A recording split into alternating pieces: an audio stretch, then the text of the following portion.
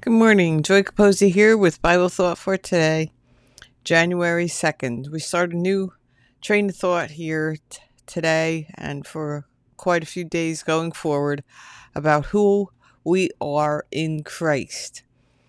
There is a contemporary song that voices the question, "Who am I?"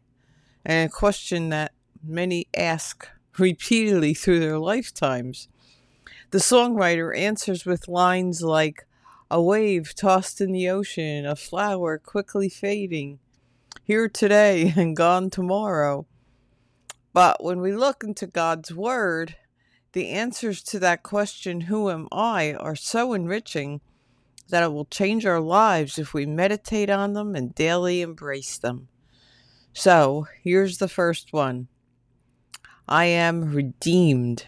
From Revelation 5:9 we read, "And they sang a new song, saying, 'You are worthy to take the scroll and to open its seals, for you were slain and have redeemed us to God by your blood out of every tribe and tongue and nation, and have made us kings and priests to our God, and we shall reign on the earth.'"